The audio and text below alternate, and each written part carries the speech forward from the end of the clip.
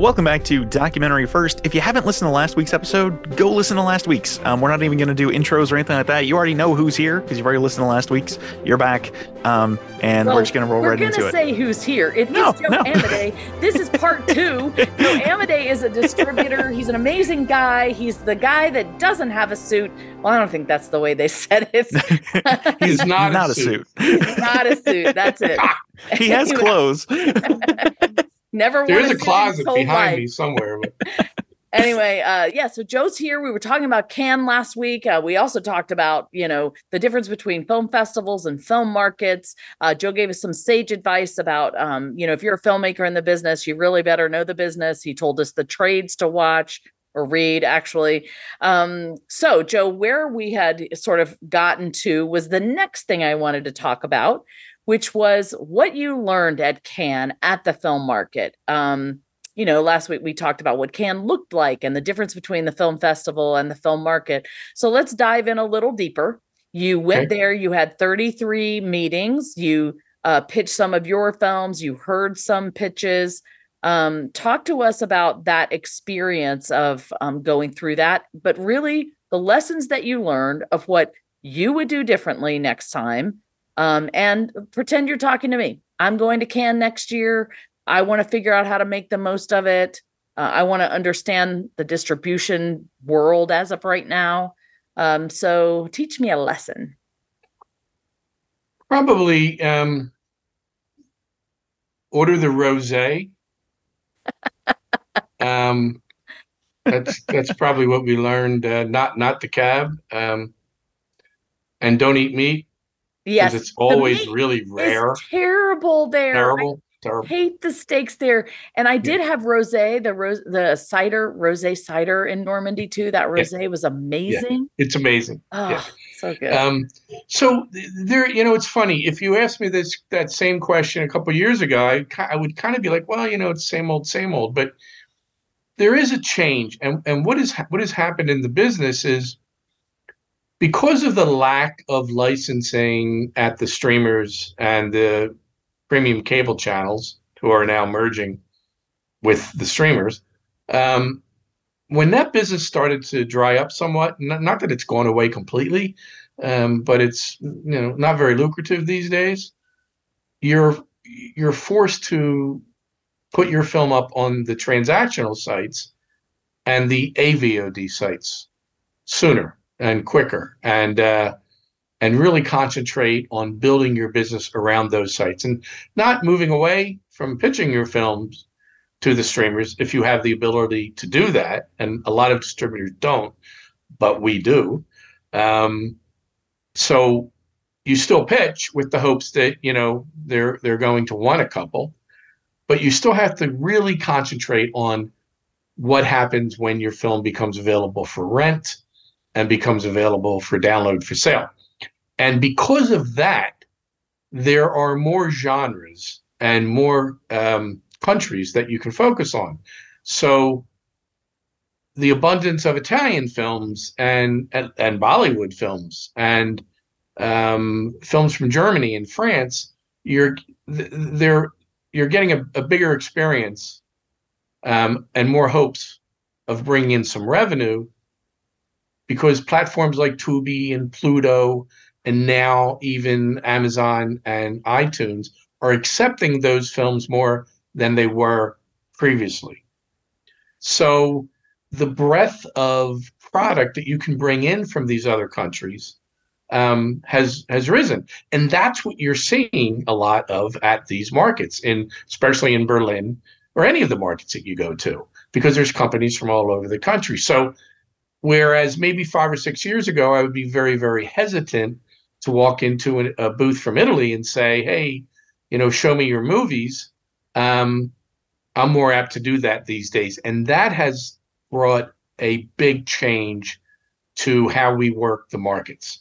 Whereas before we still concentrate on the American companies that are selling genre films and stuff like that. But we also try to sprinkle in some foreign language films as well. More foreign language films as we would have in the past. But who are those buyers? So I know that The Girl Who Wore Freedom, for example, is on Amazon and Apple TV and Google Play and YouTube and Vudu. Mhm. So who are the buyers on those platforms that are watching those, foreign movies? You mean who are the consumers? Yeah, that's what I meant. That's a very good question. If I had the answer to that question, I'd be Orson Welles Well, when he so made you're Citizen Kane. saying you're Yeah, saying they don't give us that information anymore. but are you saying there are enough consumers in the United States that want foreign films that you're willing to go out there and find them?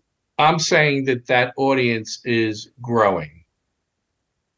It's not where I would like to see it be right now, but any improvement is better. I can't speak specifically to your film. I can only speak on a more general basis.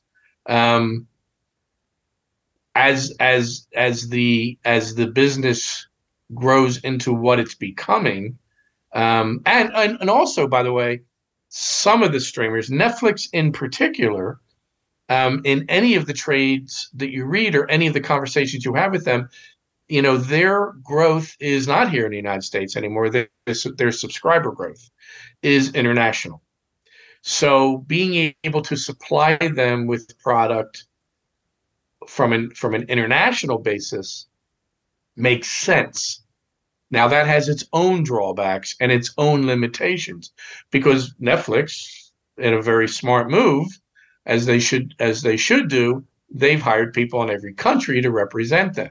So you have someone in Germany looking at German films. So by the time those same films might play the market, they, in all likelihood, might have already been passed on by the Netflixes of the world. But I'm just saying that what we saw in this market more than previous markets is more of an ability to meet with a lot of the foreign folks than we have before. Because those same foreign folks, by the way, aren't getting streaming deals either. Okay. Well, that's good to know. Well, how do you make these meetings? So once you register, there is and if you do it early enough, your name and all of your company's information is listed, and then you will start to get invitations from these companies to meet. At the same time, online will be a list of companies with contacts of people that are coming.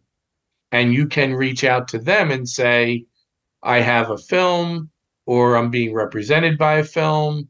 But it's a kind of a growth thing. You're not going to meet everybody the first year you go. I've been going for 20 years, and I have a substantial, laundry list of people that I see. But there's always new folks coming on.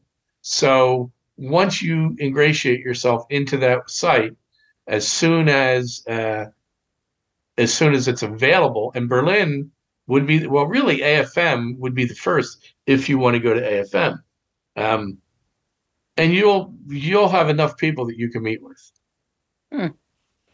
All right. Well, so did you learn any particular interesting things this year other than, I mean, I know you're saying that it's kind of different.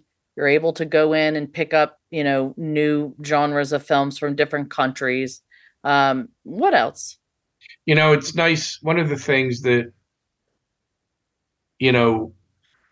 when you are spending a lot of time with people that do exactly the same thing that you do, because all of our competitors are our friends, and you have those honest conversations with them, that you discuss the trends in the business. You discuss what kind of genres are working, which kind of genres are not working, what should you stay away from. And in particular, you hear about the struggles that they are having with the same accounts that we are struggling with. And this year, more than ever, because of everything that's going on in the industry, there was a lot of very tough conversations being had. Such as What the hell is going on, and are we going to be here next year? Wow. I mean, we are, but everybody isn't. Well, 30% of the buyers that I know have lost their jobs. 30%. So what is going to be how are distributors going to hang on? How are they going to weather this storm? Because it's truthfully the same for filmmakers. I mean, we're in the same boat. Film distributors are declining. The platforms they can put stuff on is declining.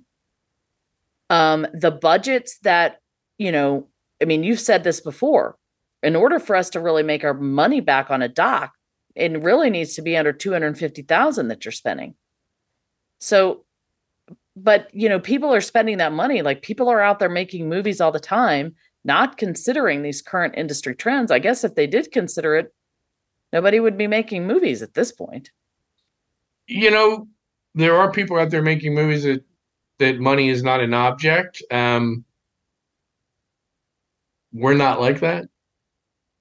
I speak to filmmakers all the time, and I say, why did you spend $2 million making this movie? And they answer, that's what it cost. And I am bewildered because I know that they're never going to make that money back. But I also believe that is the film industry. And that has been the film industry since Charlie Chaplin days.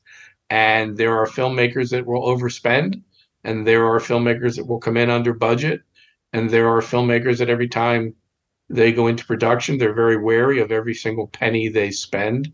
And there are some that aren't that wary. But this market is what it is. And, the movie business historically has been through times just as rough. When all the studios in the late 40s lost the ability to own their own theaters, because, they all own their own theaters. That's why there's so many Fox theaters around the country. That's why, there's so many Warner theaters throughout the country. When the government said, sorry, you can't own your own theaters anymore. And then right away, almost at the same time television hit, it was disastrous. And that's why the studios tried all this new stuff like 3D and CinemaScope and VistaVision and all these things to help make the movie-going experience better. And if it's really interesting, because what are we seeing today? We're seeing IMAX. We're seeing Super IMAX. We're seeing theaters where the seats move, all trying to enrich the film-going experience. And what did Hollywood learn back in the 50s when they tried all this stuff? None of it worked. The only thing that worked was good movies. Yeah, that's true. So speaking of good movies, we all know that a good movie, is the crux of the matter. It's what really makes people want to see it, and that reputation. You talked earlier about genres that are in. Now, I feel like this is just from a consumer point of view, that true crime and horror are the two biggest genres that anybody seems to be talking about right now, whether it's in narrative or in podcasting or, in documentary work. Am I off base with that? Or are there other things out there? True crime, when you look at it from above, you got to be very careful, because if you make a movie on what is hot today, it might not be hot a year and a half from now when your movie's done. But true crime, for some unknown reason that none of us really want to admit to, fascinates a lot of people. Dateline and 2020 and these shows that have been on the air for 20 years, they're true crime. They're people like to see other people suffering. What can I say? I'm not into it. I kind of shy away from it. I don't need to see another serial killer docuseries. I'd rather see a series that maybe pays tribute to the people that they killed and talk about their lives that were taken, as opposed to making these people household names. But that's a whole different podcast. But true crime is it. It still rules. Horror has always been, has always been a mainstay. The only problem that you got to be aware of is that there's a lot of horror movies being made right now. and you can't fit them all in, and there's a lot of really bad horror movies being made. Well, and what I see people doing is they're really stretching that horror genre description, because Yes. I think people know that horror sells. And so they'll take a thriller, or they'll take something that's not quite horror and stick the horror genre on it and put it into horror film festivals, I think, in order to get buyers. So yeah, one of the other genres that people have been talking about, these are hard to make, especially on a small budget, are teen romantic dramas or comedies. Netflix has a slew of them. Family films right now, people that films that, and I'm talking narratives here, films that were labeled Hallmarkish. People used to laugh at. Well, you can take Hallmarkish to the bank every day. People want to see those types of films. Faith-based films are hot. They've been hot. They will always be hot. There's a certain segment of the United States that are going to watch anything that's faith-based, and it doesn't have to be what we like to call in the industry sledgehammer faith-based. What do you think about Jesus Revolution? I saw Jesus Revolution in the theaters and loved it. Okay. I think that's the kind of thing that is, sort of crossing that border between a Christian film and a faith-based film. Yeah, exactly. Yes. I like the true story aspect of it. So, they're hot. They're very, very, very, very popular. Even I would put the faith-based product up next to horror.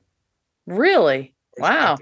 Look at you again. You look at Jesus Revolution. It made a lot more money than most of the horror films being released, and a smaller segment of the population. That's true.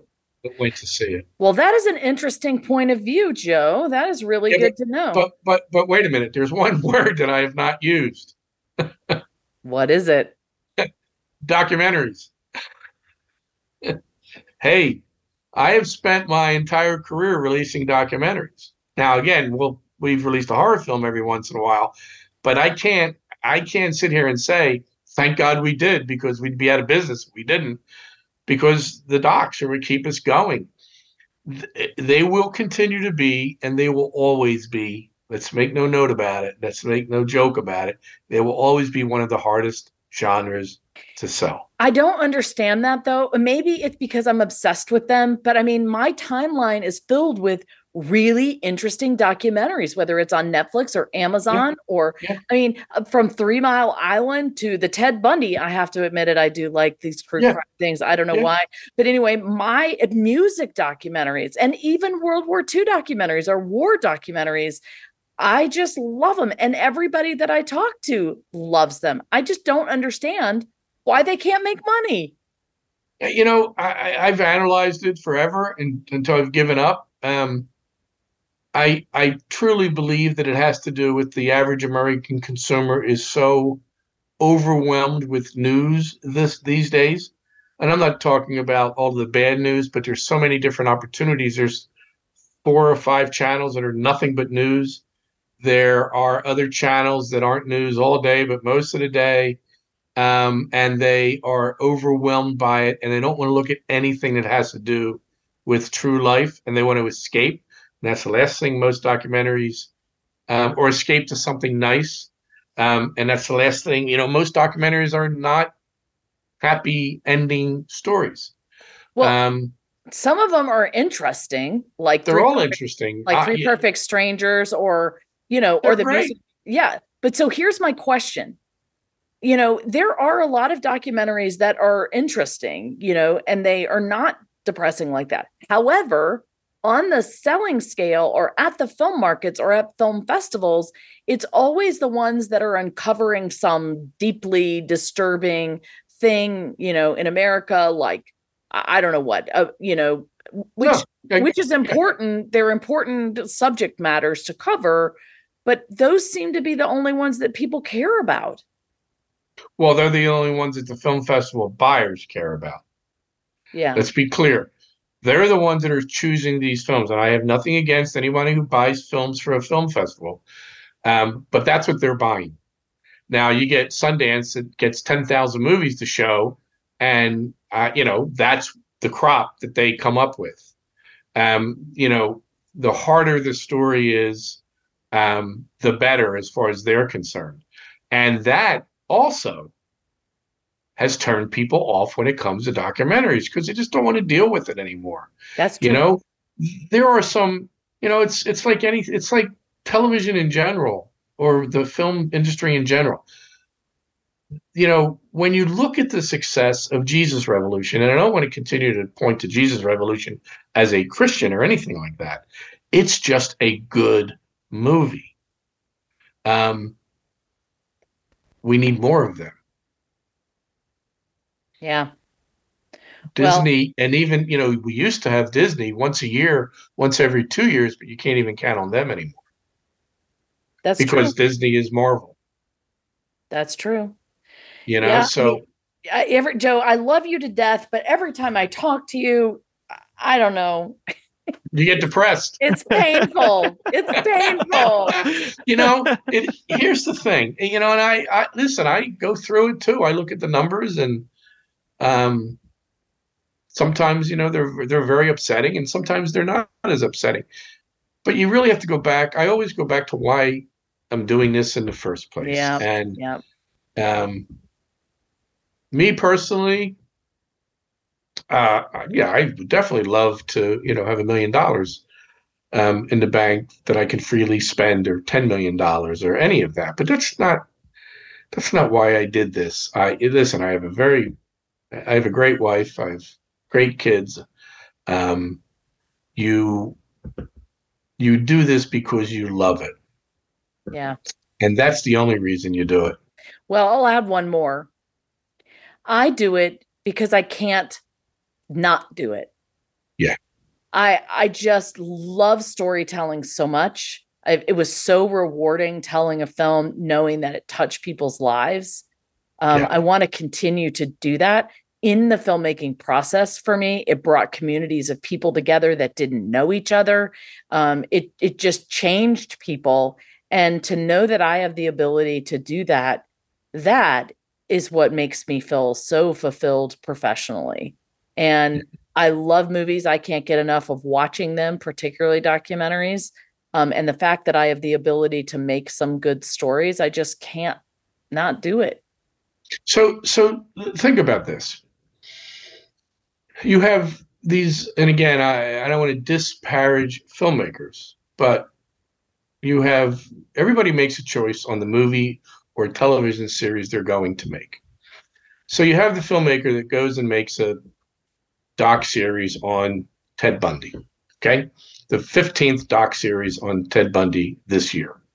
And it focuses on all the quirks and all the facets of Ted Bundy. And you release it, and, a gazillion people watch it on Netflix. And then you have family members of the victims coming out and saying, why are you doing this? Every time a Ted Bundy film hits the airwaves, my family goes bananas and goes into a deep depression. So why would you do that? Okay. Then you got a filmmaker who tomorrow is getting on a plane with veterans from World War II and going to Normandy. You tell me the difference. I know. You tell me the difference in this world. And that's the power of really good documentaries. Okay. I mean, really, think about it. Now you made me feel like totally it makes total sense.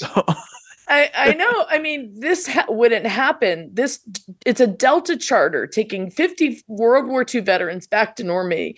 It was inspired by my film. I know. My little film that hasn't made any money, that I'm still in debt with. Yeah. But I'm so damn proud of. I would never take it back. And even if I didn't make any money, it changed my life and it changed the lives of so many people. So I mean, and so would you trade that for the Ted Bundy story? No.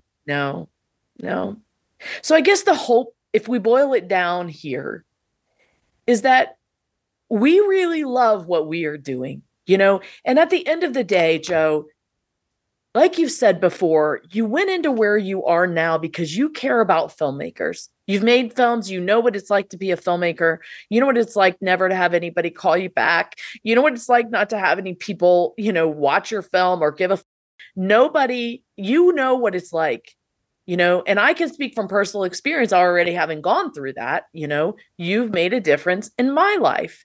And so I do think we all desire that as humans, to be able to make a difference in someone's life and, kind of turn things around and feel like our life has meaning and value. After I am gone and I am no longer here, this film will still be here. And I think it will still be relevant, and it'll be relevant for my children. My second son, who went into the Army, said he did it because of this film. So film has the power to change people's lives and create a greater good in society. And I think that is what's frustrating for me, is that the money is not in that, No. But there's nothing we can do about that. We either choose what we want to add to the marketplace, right? Or just, I don't know, add crap to make money. And if I had to make that different choice, and I'm glad you're reminding me of it, I really want to make that choice to make a difference and add something positive to the world. Yep. And that's what it's all about. Yeah. Every once in a while you strike gold. But it's been a long time since Supersizer. Oh yeah. We've struck, but maybe we haven't struck the gold of a film like that actually changed things and made a hell of a lot of money. So, but we're getting there, and we'll do it again. You just got to keep on trying. Me, for one, I thank you for caring about my film, but more importantly, caring about me, giving up your time, answering my text messages, responding to my emails. Those are the little kindnesses in a world, I think, that that distinguish good distributors from ones that care about themselves and the almighty dollar. And I thank you for your truth that you've experienced, that is painful. It's painful right now, but truthfully, without it, I think by you telling it helps us make wiser choices as filmmakers. And at the end of the day, that's why I started this podcast. I want people to, sidestep the potholes that I stepped in and, learn so that they can make better films and add them, to the world as well. So great. Hopefully we did that today. Yeah. Thanks so much for being here. All right, Jason, you didn't say a word this time. I'm sorry. I just wanted to listen. There was just so much wisdom and knowledge in there that I just wanted to soak it up. Well, thanks. I appreciate it. Why don't you take us out?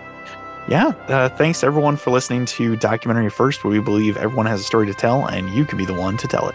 Yes, you can. Bye, everybody. Thank you.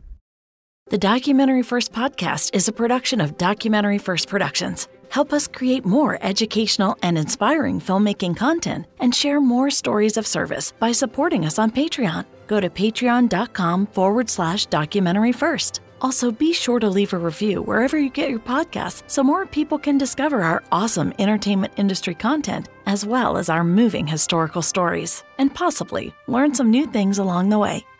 Bye, everybody.